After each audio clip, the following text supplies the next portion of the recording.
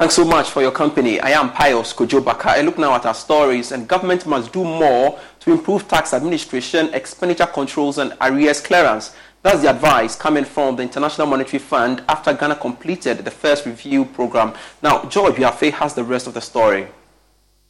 The IMF, in a statement issued, maintained that government must take decisive steps to contain inflation and rebuild foreign reserves. Stefan Rode is mission chief for Ghana and has been speaking from Washington, D.C., USA. He says, despite these concerns, there are a lot of things that we can celebrate about Ghana's economy. The assessment is one of coming to the conclusion that there are signs of stabilization in the economy, that inflation is going down very rapidly, that the external and the fiscal position are turning around, international reserves are accumulating. All of that is very good sign, and more progress since the review mission in October. And then the other part of the assessment is that economic activity is performing better than what we had in mind. And this is why we are revising our growth projections up in the context of this in this review. A few words about expenditure performance in 2024 as the government is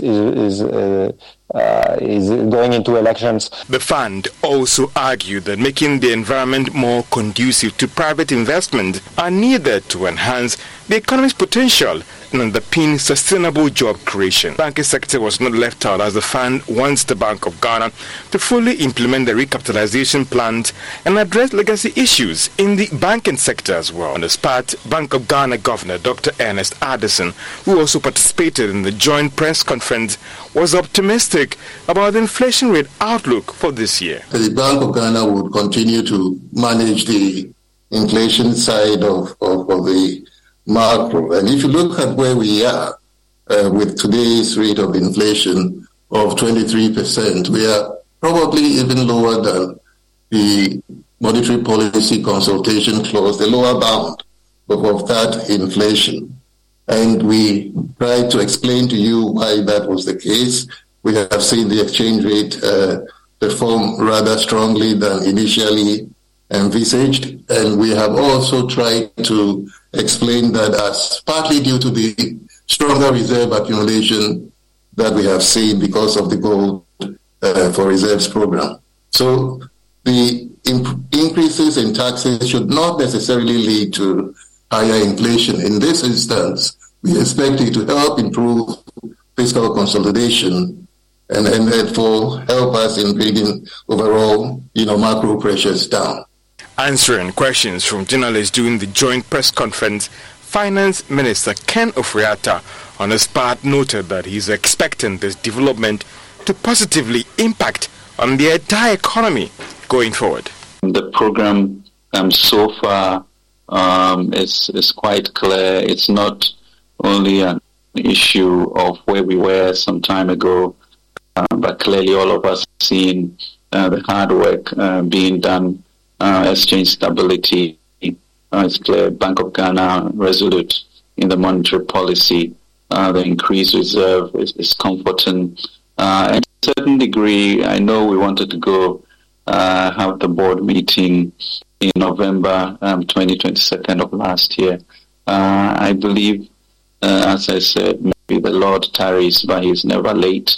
And maybe this might be the best time to have been doing this to give us confidence to start the year.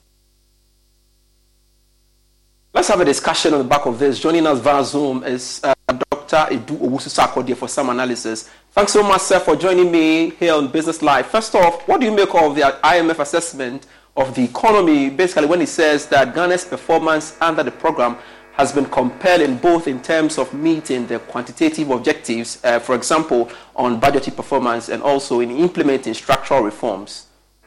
Well, I think the performance has been quite impressive. Kudos to the government. The economy was in difficulties before we started the IMF program. And Ghana government and the Republic, we have committed to meeting the targets and all the indicators that we set for ourselves, i.e. first, the debt restructuring, 80% complete from the domestic debt exchange.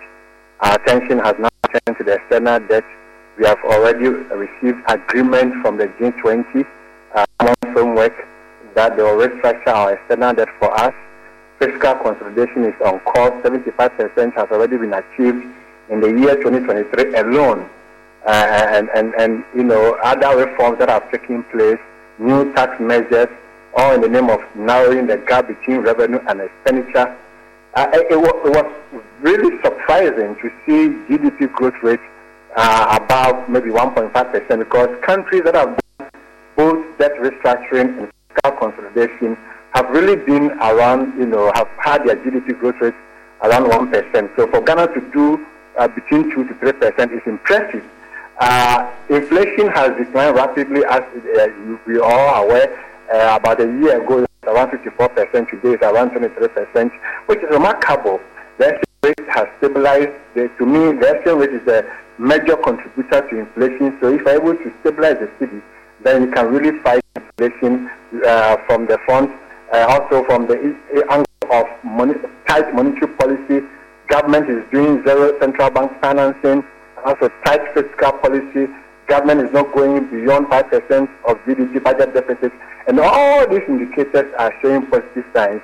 And so kudos to all of us for achieving this. But we are on the recovery path. But the question must be made that we haven't arrived yet. Ghana's economy has not fully recovered, because the Bank of Ghana's target for inflation is always 8 plus or minus 2. That means it should be between 6 and 10%. So even though it has declined rapidly from 54 to 23%, we are still far from the medium-term target of 10%. So we should try and arrive at single-digit inflation in the next coming years, and then also try to propel the economy to higher GDP growth rate that can create jobs. That is what every Ghanaian is looking for. But at least we are on track to recover the economy, and I think it's a good sign, it's impressive performance by the government, and we should all be proud as Ghanaians. Talking about we being on track to recover the economy, do you hold the view that, well, there is more to be done when it comes to mobilizing domestic revenue under the program? Yes, of course. There's a target that we have set for ourselves. We want to reach about 20% of GDP by 2028. And that this target that we have set for ourselves, we have to reach it. We cannot. You see, there's a trade-off between borrowing and getting domestic revenue. If you are not able to raise more revenue domestically, you have to go and borrow. And we don't want to go and borrow as a country and get ourselves into a debt trap. So we have to mobilize revenue. Even if you go to borrow, you see that since January 2022, we have not been able to raise sovereign bonds. Why? Because of the downgrading. And the downgrading came because they said that Ghana will not be able to raise enough domestic revenue to service its debt. So it means that even if you go to borrow, the creditors still expect you to mobilize resources domestically to be able to service the debt. And so why don't we mobilize revenue internally other than going to borrow? Since 2006, when we completed the HEPIC initiative, the debt stock growth rate has outpaced that of the domestic revenue. So successive governments have developed appetite for borrowing as against domestic revenue. And so everything shows to the point that we must mobilize resources domestically to transform this economy. A number of tax measures have already been introduced, but there are still areas, there are still areas that are growing and that have high revenue generating potential. For example, the telecommunication industry is booming. Natural resources, you know, as for me, anytime you interview me, I'll mention the natural resources. If you ask me now where we are going to get the money to drastically transform this economy, I don't see money coming from anywhere else apart from the natural resource. Just take the list. Saudi Arabia, Qatar, come to Africa, go to Botswana and Equatorial Guinea. All these resource-rich countries have leveraged their natural resources to mobilize resources to transform their economy. And so, yes, we must turn our attention to the natural resource to mobilize enough resource revenue to transform this economy. Every Ghanaian wants to see employment opportunities. In Japan, a graduate is 100% assured of full employment. In Ghana, the chances of getting full employment in the first 1 year is just 10%. This is not what we want. And so we must sit up as a country and get to the natural resource, get the best of the contract, write the contract or sign some of the contract, and then get the best out of it. And together, we can transform this economy and we all be okay. We are not many. We are just 33 million. We are not many. It's just like Lagos and Abuja put together. Ghanaians are not. We are not many. So there's a lot that we can do for ourselves, and we should be able to do it. And we can do it. All right. Talking about the areas, in your view, which other areas, aside the extractive sector you've mentioned, needs to be looked at under the program? For example, Ghana is expected to work at reducing debt in the energy sector. Do you think it's enough, or enough has been done? I think we don't have to be indebted as a country. It was such a shame when we went to the IMF and they told us to restructure our debt before they'll give us a program. It was such a shame. We don't have to. It was just 2006. 2006 up to now is about 18 years. It's just 18 years ago that we had our debt cancelled. And just after 18 years, or how many years? 2016 will be, well, 18 years. We have gotten ourselves into debt restructure. We must make sure that as a country, we borrow responsibly. We borrow for investment. There's nothing wrong with borrowing. If you have to borrow with the hope that the returns on your borrowing will be higher than the interest you pay on it, there's economic justification for borrowing. I repeat, as long as the returns on the investment that you use the funds for are higher than the interest you pay on the loan, there is economic justification to borrow. And we must borrow to invest prudently to get a return. That is my call. Right. We don't have to overspend and get ourselves into debt distress already. I have mentioned the natural resource and I mentioned the telcos. These are great areas that we can exploit. A quick one. Do you think any delay in concluding the external debt restructuring on time could affect the next review in April and subsequently disbursements? But Ghana is on course. We have received agreement from the G20 Common Framework, and that is a positive sign. We are talking about some $5 billion restructuring. Already, the agreement that we have reached them is bringing out a second tranche of $600 million. Not that one alone. World Bank is also releasing $300 million. Together it's about $900 million. IMF will add additional $250 million, together making about $1.1 billion in just these few months, which is enough to build our resources and transform the economy. And so I think that we are on course. The external debt restructuring, the G20 has already been agreed. The agreement has been signed, except that the details of which Ghana must read the details with their respective countries. From there, we will turn our attention to the multilaterals, which will be much easier once we go through the G20. And then from the multilaterals, we go to the commercial market. Commercial market, we owe them about roughly $15 or $16 billion.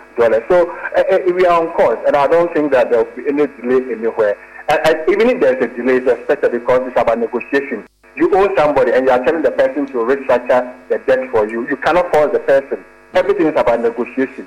And I think that our leaders, the governor and the finance minister, they have done well. And I'm sure with their skills, negotiation skills, and with the backing of the IMF and the World Bank, we'll be able to restructure the others. And so there's hope for the country. Very well. Thank you very much, Dr. Edu Owusu-Sarkodie, for your time here on Business Live. More on the economy and government of Ghana is hoping to secure a 7-year moratorium on Eurobond interest payments as it moves to restructure the debt instruments. Now, this is also pushing for up to 40% interest rate cut. Government is opening talks with Eurobond holders today in London to negotiate the restructuring of the papers. Finance Minister Ken Ofori-Atta hopes these commercial creditors will accept government's offer.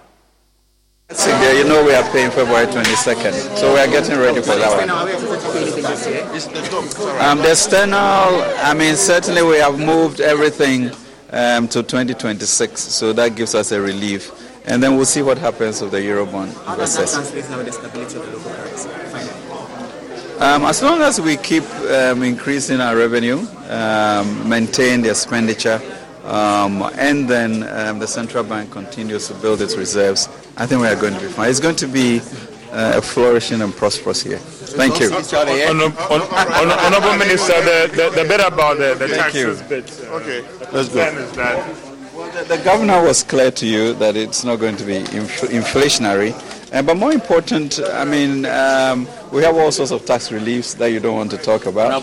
And with regards to the taxes on electricity, That was some time ago, and it doesn't affect, sort of the lifeline tax people. And so I think we should be all right. The emissions tax, as you know, is really 100 cedis a year. That's what we are praying about.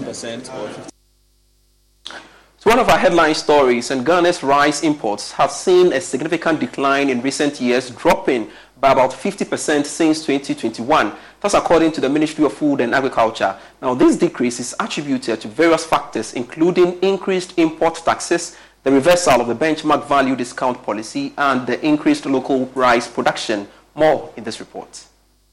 Rice import have dropped by about 45.3% since 2021, from 805,000 metric ton to 440,000 metric ton recorded in 2023 respectively. This reduction, according to various stakeholders in the industry, could be attributed to increase in import taxes and the reversal of the benchmark value discount policy on some selected imported products, including rice, into the country. Farmers over the years have also about the lack of buyers for harvested rice in warehouses across the country and price disparities on the market as a result of cheap smuggled foreign rice brands. To make up for the shortfall in overall national rice supply, Ghana must produce 1 million tons of rice locally to be self-sufficient, which will help save the nation about $500 million import expenditure annually. To empower local production, the government decided to ban cereal export from September 2021 to September 2022, which was to ensure price increase and market availability of local rice. Ghana's import bill exceeds $10 billion annually. According to the Agricultural Research for Sustainable Development, Ghana's rice sufficiency ratio declined from 38% in 1999 to 24% in 2006 and increased to about 43% in 2020. This discovery calls for more effort to make the local rice value chain competitive to drive growth and economic transformation. All right, so let's engage the industry players on the back of this. Joining us via Zoom is Chairman, Competitive Africa Rice Platform, Yao Idupoku, for more. Yao, thanks so much for joining me on Business Live. What would you say really accounted for the reduction in rice imports we are witnessing, about 50%? Last year, if you remember very well, there was this report from India that because of food security, they were going to ban the export of their rice. And India is a very significant player in rice export. And so most of the importers decided to stock against India's ban on export rice.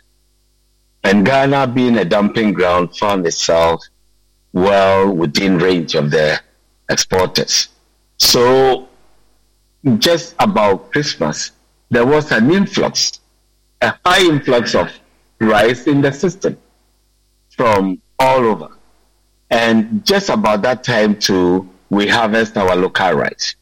And so when we did the harvest, we could not penetrate the market because there was too much foreign rice in the market. And so it made it very, very difficult for us to sell the local rice. And as I'm speaking to you, just last week I was up north. I came down this weekend just to come and talk to some distributors about the plight that we are facing. The problem is that statistically, we say we are about 40% up there. I don't think we are even up to that 40%. Ghana is eating milled rice about 1.4, 1.5 million metric tons per annum.